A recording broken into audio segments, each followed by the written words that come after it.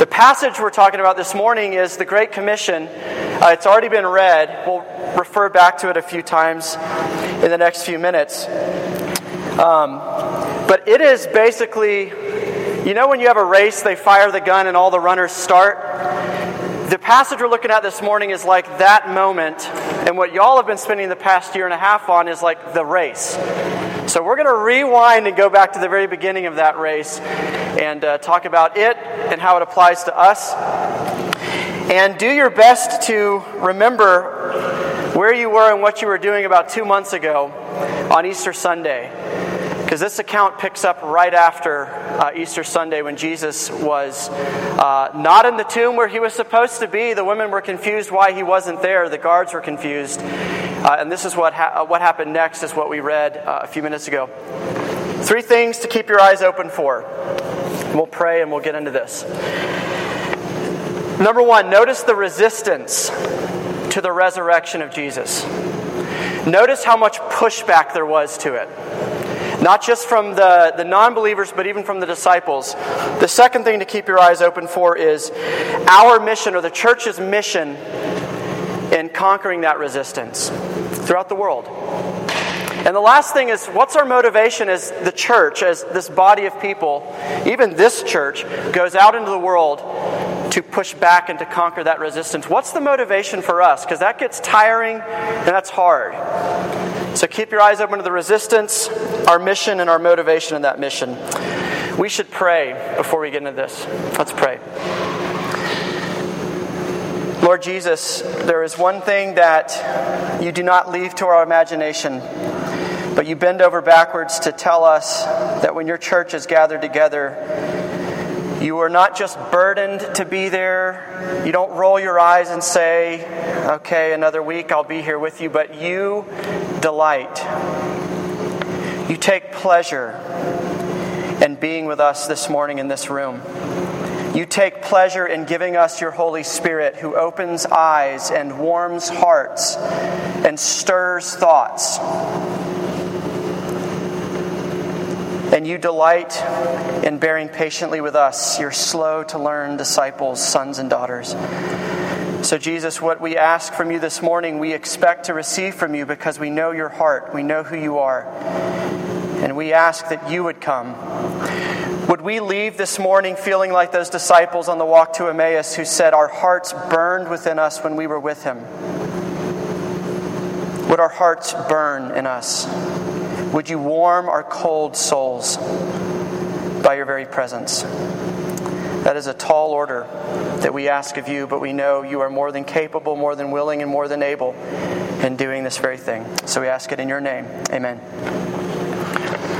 Have you heard of the term before, disruptive innovation? It's a business term, so you might not have heard of that phrase before, but you're really familiar with the idea of a disruptive innovation. Because all of us, no matter how old you are or how young you are, our lives are happening in the midst of some of the biggest disruptive innovations in history. Here's what a disruptive innovation is. It is an invention or an idea or a product that is so radical and so new and so far outside of the box that it changes the landscape of everything. It makes everybody go back to square one and start over and reimagine your life because of this new invention or this new idea. And disruptive innovations create a whole new set of winners and losers. They create a lot of enemies. People who are vested in the status quo don't like disruptive innovations because it means life was comfortable and predictable for me, and now I've got to go reimagine. I've got to go start over in light of this new thing. And so disruptive innovations create a lot of pushback. And there's 2 options that everybody has when faced with a disruptive innovation. You can yield to it and allow it to reshape and reorder your life around it. Or you can resist it. And if you resist it, you get left behind in the old way of doing things, the old world. So real quick, what are a couple of disruptive innovations? This is one, right? Every one of you has it in your pocket. We'll be using it, hopefully in 30 minutes, not before. The cell phone, and not just the cell phone, but the smartphone. It's a disruptive innovation. If you're too young to remember a world before the cell phone, ask your parents later. But when I was growing up, when you were growing up, it was landlines, right? And that old world that's now obsolete relied on these bell companies. Each region of the country had a monopoly bell company. I'm from Georgia, and so it was called Southern Bell. And everybody paid their money to Southern Bell, and Southern Bell went around and strung up these lines and on wooden poles, and they'd connect it to your house. And if you wanted to be able to talk to anybody else, that's what you had to do.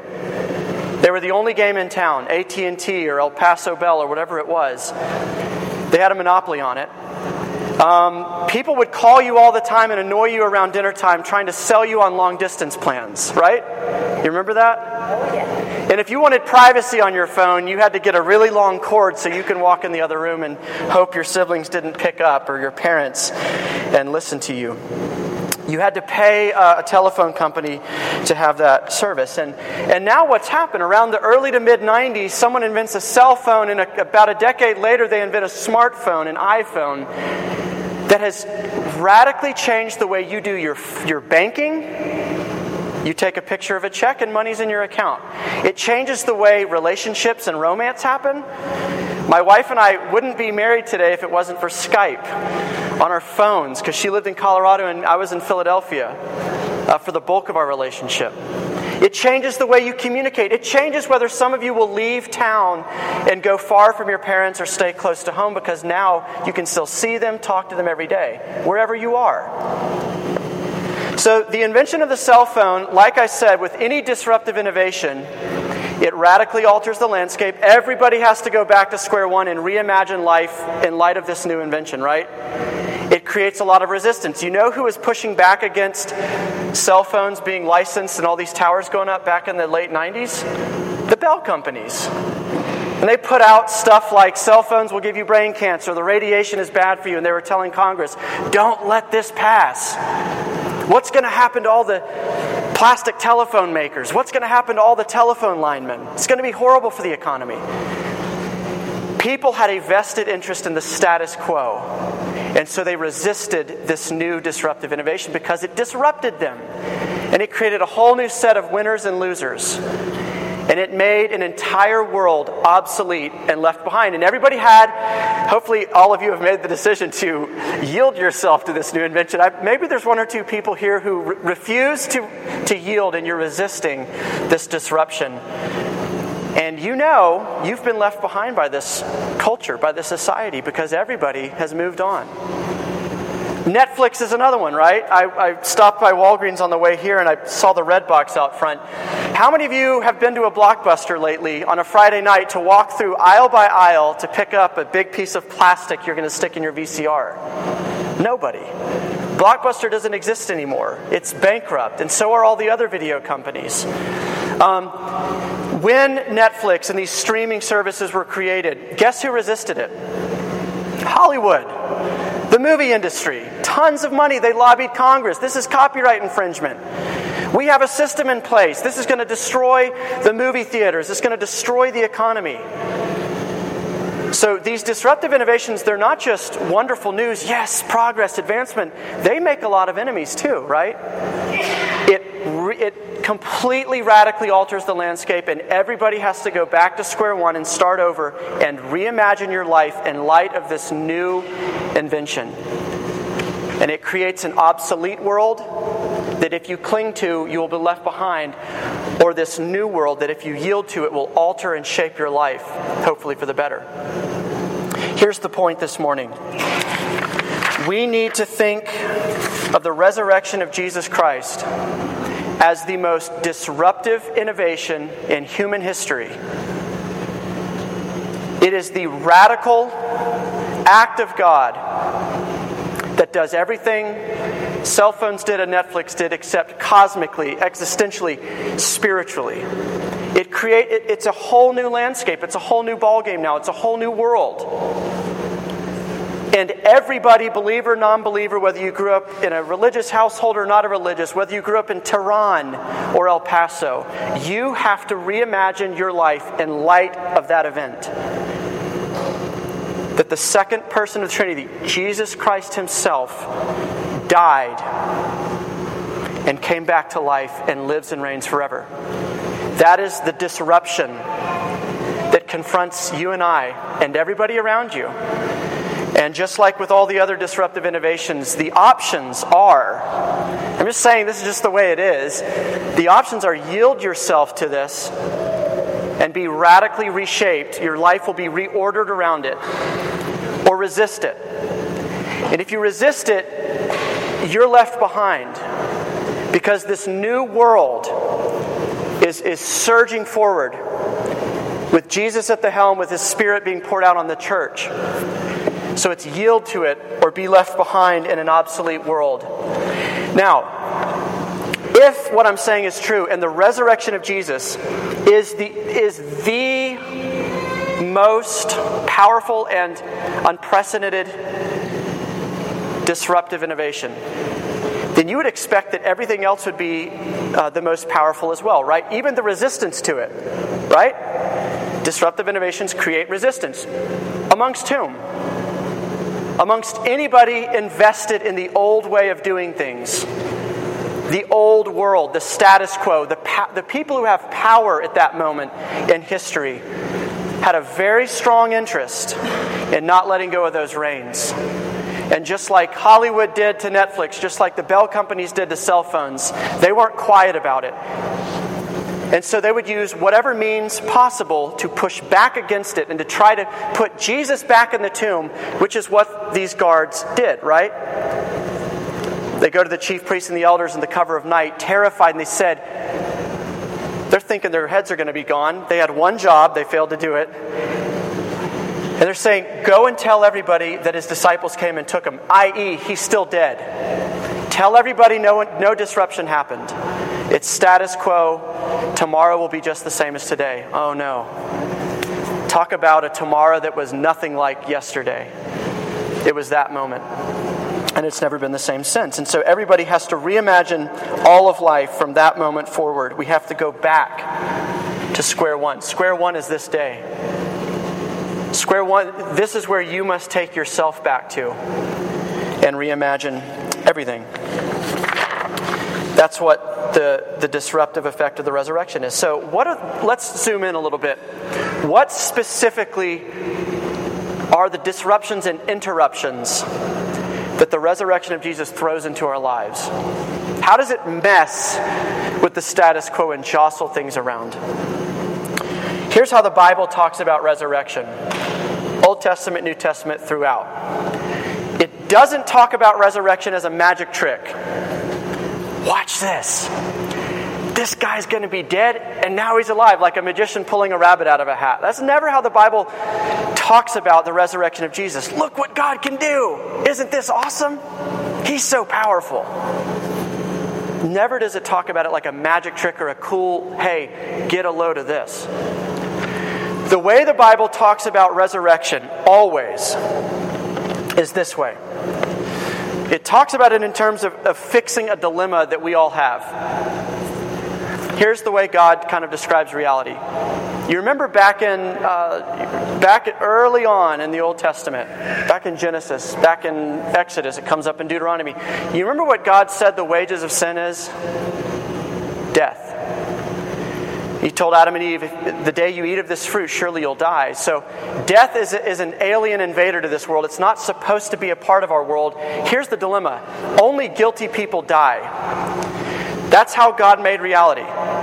Only guilty people die. Innocent people live forever. And so it's not like if someone dies, a grandma, a spouse, that it's like, oh, she was an extra bad sinner. It's just, all it means is that person and us one day, the smoking gun evidence that we were born guilty, that we are rebels, that we are not right, that something's wrong with us, is that we die. Death is the smoking gun evidence that you, in and of yourself, are guilty. So here's the dilemma for the Bible. Why does Jesus die? Why does the one who claimed to be God in flesh, how is it conceivable that he dies? Only guilty people die. That's the way it is. Jesus said, "It is finished." They shoved the spear through this part of his body, piercing who knows how many internal organs. He suffocates, he dies, and he's so dead that he's starting to stink, and so they bring spices to wrap him in it in the tomb. And they put him in a grave where you put dead people. He was dead. How does he die? And then the other dilemma on the other side of this, because the Bible, it takes this turn. And it says that he was raised up from the dead. It says there were 500 people like you that you could touch and talk to and listen and interrogate. 500 eyewitnesses to the resurrection of Jesus Christ. People that journalists could go interview and put them in the newspaper and say, this guy, this girl, this kid saw him, touched him, ate with him. How does that happen? Because only guilty people die and only innocent, righteous, holy, perfect people live. You see how this is a little bit of a dilemma? If the Bible has been telling the truth all along, how is this true? Well, here's how the Bible describes it. This is going to sound familiar to you, but you remember in Isaiah 53, all this talk about this trade that happens. 1 Corinthians talks about it. Paul talks about it. He who knew not sin became sin for us, so that we might become the righteousness of God. What is the proof? What is the proof and the smoking gun evidence that your sin was transferred onto Jesus and punished exhaustively? What's the proof? That he died. Because he wouldn't have died if your and my sin wasn't put on his shoulders. That's how you know that God actually took your past and put it on Jesus and made it his past. And he was punished for it. He was crucified for it. He was alienated from God, from that, separated. And Isaiah 53 talks about he was crushed for our iniquities, right? He was pushed away. He was the scapegoat. That's why Jesus died. He who is innocent was made guilty, was accounted guilty. And he was treated as a guilty one, right? He was buried with the wicked, counted as a transgressor. That's why he died. Why did he raise up? So I've just appealed to things you already know and hopefully proved only guilty people die. So now you're like, okay, case closed. Well, why is he walking around in heaven right now? Why is he reigning and ruling and praying for you and pursuing you this morning? Why? How does a guilty man get out of the grave? Because he's innocent. Because the payment's been made, the penalty has been satisfied. There is no punishment left to be poured out on him. There's no more payment needed. Paid in full.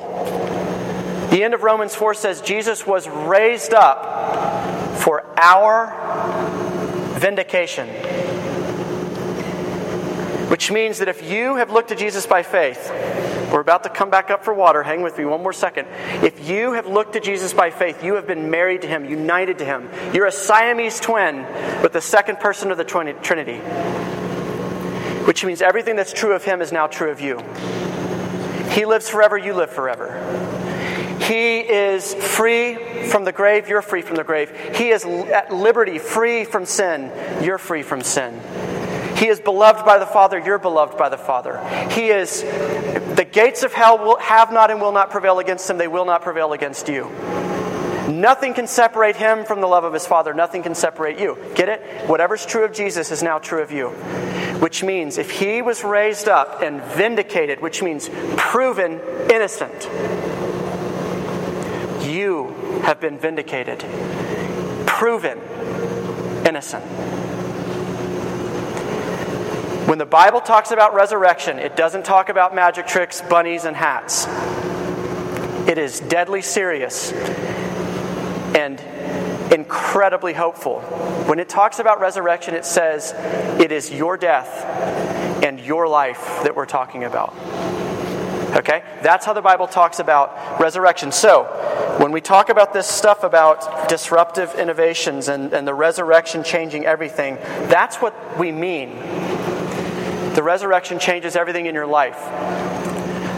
1 Corinthians 15, Paul is kind of just, his mind is exploding with all the implications of this. And he says, he basically gets to the point where he says, if Christ isn't raised from the dead, you remember what he says? We of all people are most to be pitied. Because why? Why should we be pitied if Jesus isn't raised from the dead? He said, because we're still dead in our sins. We are without hope in this world.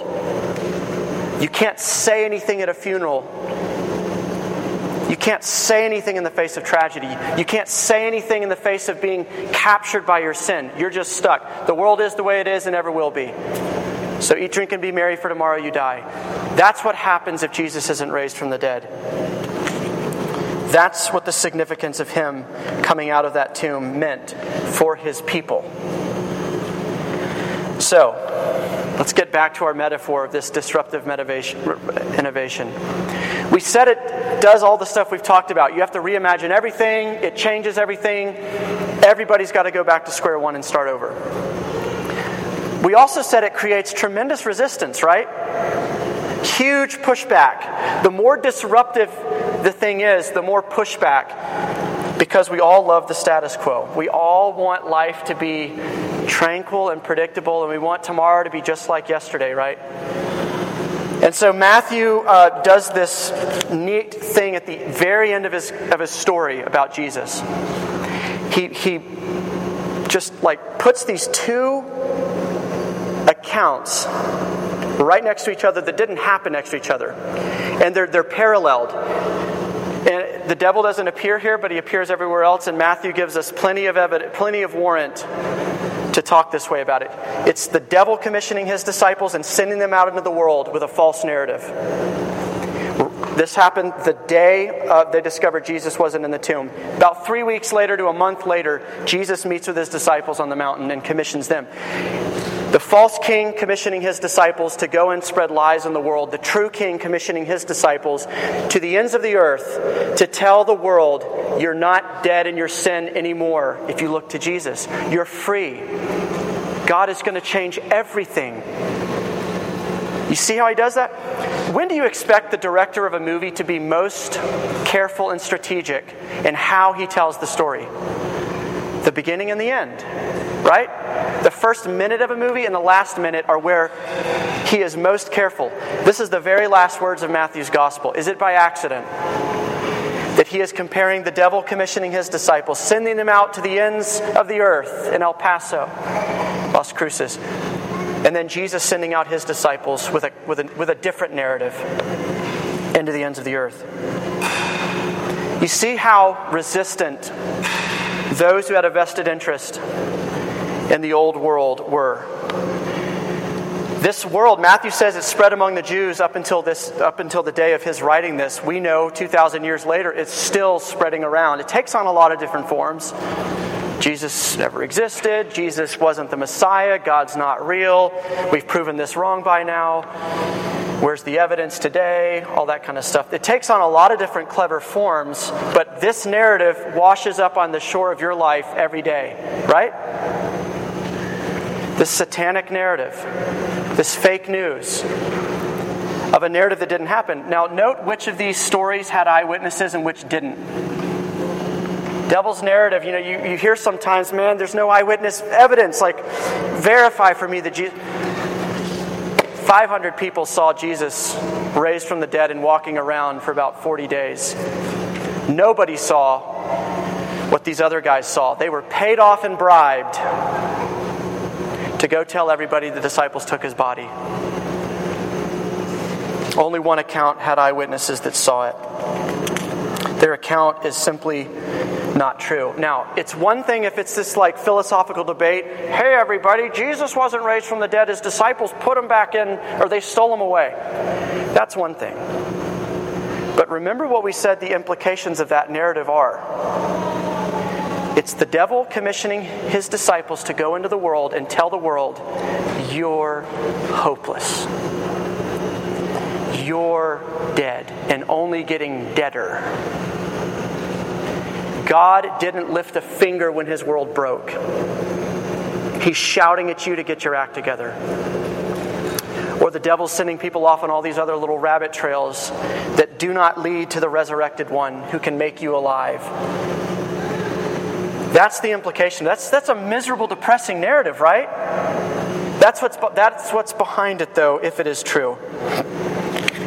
That is what's behind it. Which means this. People don't reject the gospel of Jesus for rational, reasonable reasons.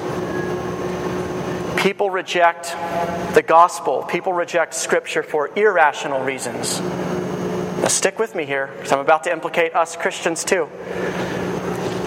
There are only irrational reasons to doubt this account. There are not rational reasons to doubt it. But it's not just those outside who doubt this account. Remember the disciples themselves. I love this. I love Matthew for including this in this account because he could have left it out. Did you pick up on it? When the disciples meet Jesus on the mountain and they worshiped him, that's what you expect. What's he say next?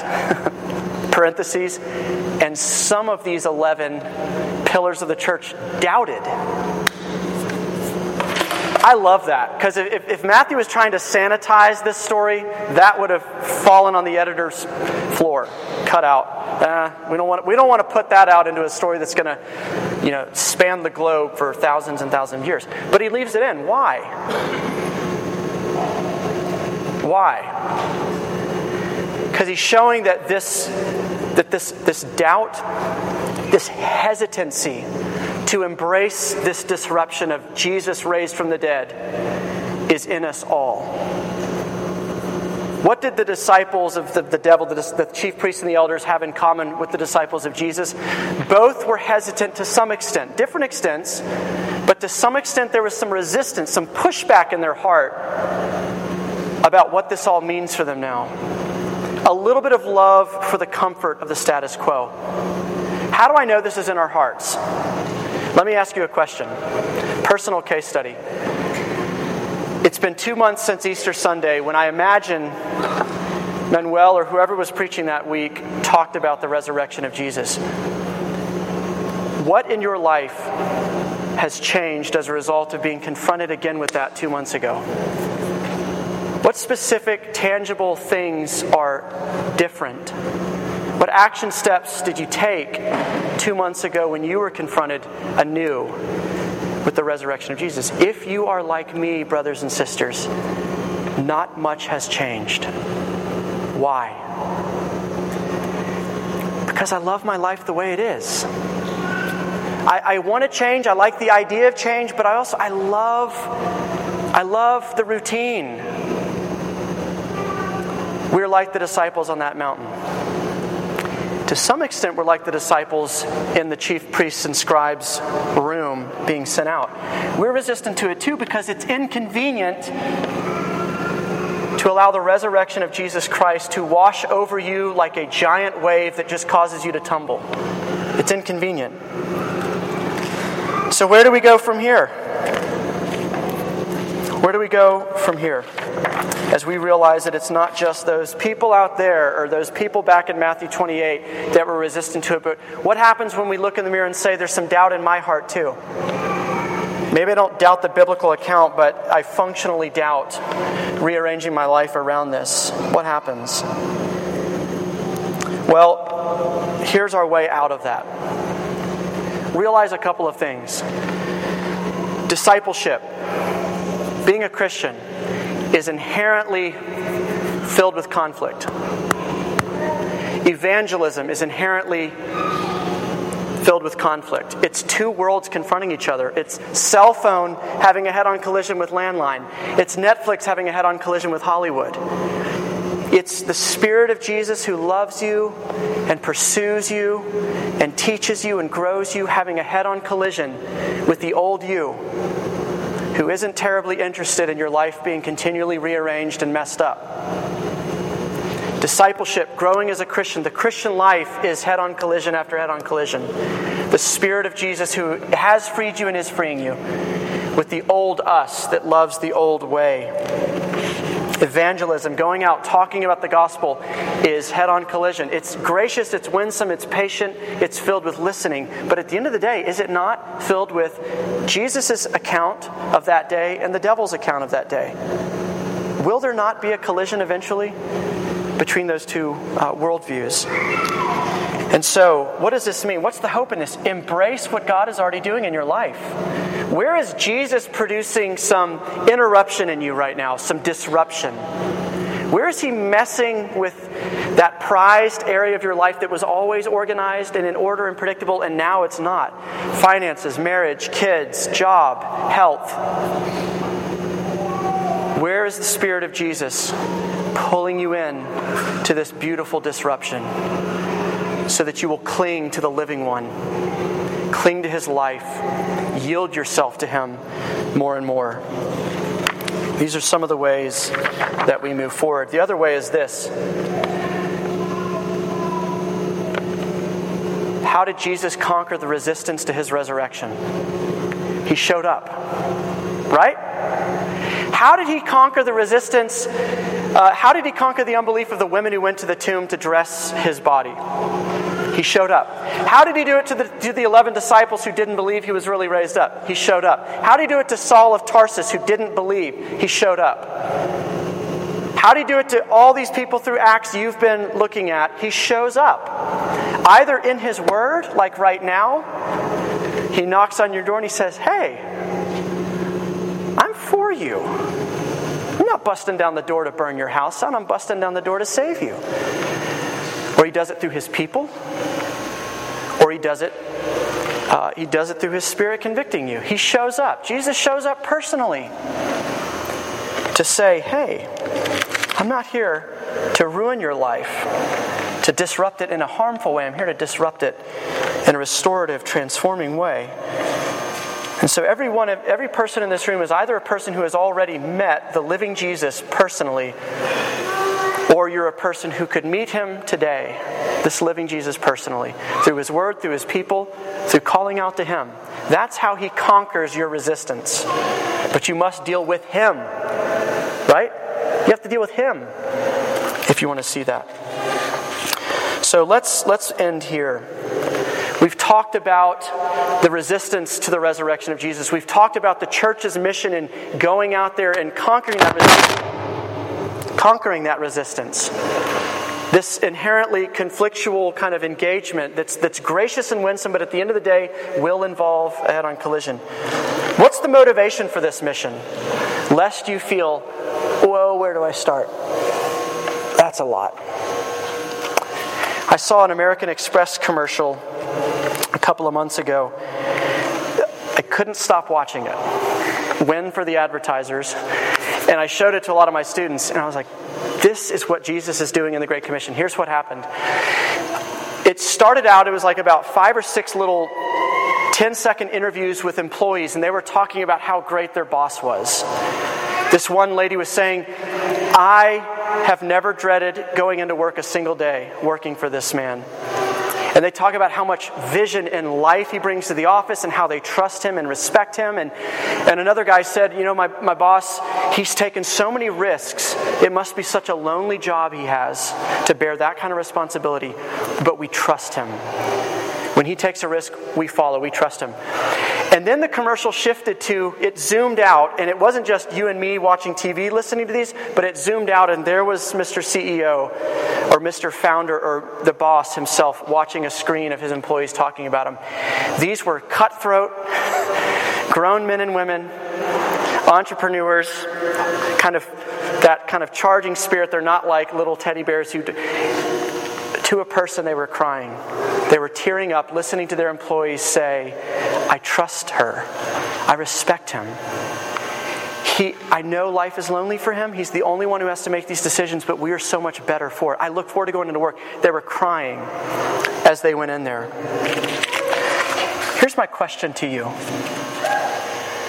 If you knew ahead of time the impact you will make in your family, in your marriage, in your parenting, in your town, would it change your desire to get out there and get busy? If we watched this morning a video from 40 years from now, and it was your kids talking about how much a difference you putting them to bed and loving them and telling them, I love you, every night made. Or somebody talks about how you lived on their block and they were lonely, they were ostracized, nobody ever came to their house, but you had them over for dinner. Or somebody said, you know, that time you told me about Jesus and the resurrection changed my life and my family tree's life forever. If you could see that video today, would it motivate you to go and be a part of this mission tomorrow? You bet your life it would. If you knew the results before the job, before the mission. Friends, Jesus is telling his church ahead of time, you are going to change the world. You will have an impact. You're going to turn this place upside down. I'm going to do it through you, my weak little church that seems so fragile. Jesus is giving you the results before he sends you on the mission. All authority on heaven and on earth is mine. And if you're united to him, it's yours. The world belongs to Jesus, which means the world belongs to you.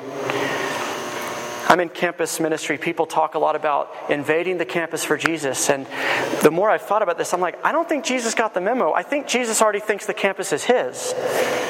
He's not waiting to invade anything. It's his. El Paso is his. Juarez is his. America is his. He's not waiting to capture something. He died and bled for it. It belongs to him. All authority in heaven and earth is his. Which means church. This is our home for now. Let me end with this. When you're a visitor in someone else's home, that's a very different way you carry yourself than when it's your house that other people are coming to, right? If it's your home, you're on offense. Hey, can I get you something to drink? You're not nervous. It's your house. You don't feel out of place. It's your house. You don't feel intimidated by their presence. It's your house. Now, when you're visiting someone else's house, you're walking on eggshells, you're tiptoeing around, you're like, can I sit? Do I stand? Do you have anything to drink? You're a little bit nervous. Church, this is your world. This is your home. Until we're taken to the home where our citizenship is. This is home for us. It's your house. We need to have the mentality of visitors coming over to your house. It's your turf. Invite El Paso to a little burst of the kingdom of God. Invite your neighbors over to a little burst of resurrection life. Be the evidence of the resurrection because you are the evidence of the resurrection. You're at home. Invite people over. You're not a visitor. This is Jesus' world. He has put you on offense, and he has sent the defensive team to the locker room forever. This is the church's world, and we've been sent out to gather his people. Let's pray. Lord Jesus, we thank you that you're not looking to your church and asking us, please could you maybe consider going and conquering the world? Please could you go and help bring me a little bit more authority? We thank you that you have already won, and now you have sent your church out in victory to graciously, patiently, winsomely love this world and bear witness to them in our lives and in our words that you did not stand far off when this world crashed, but you came and you give new life to all who are connected to you. We ask this in your name. Amen.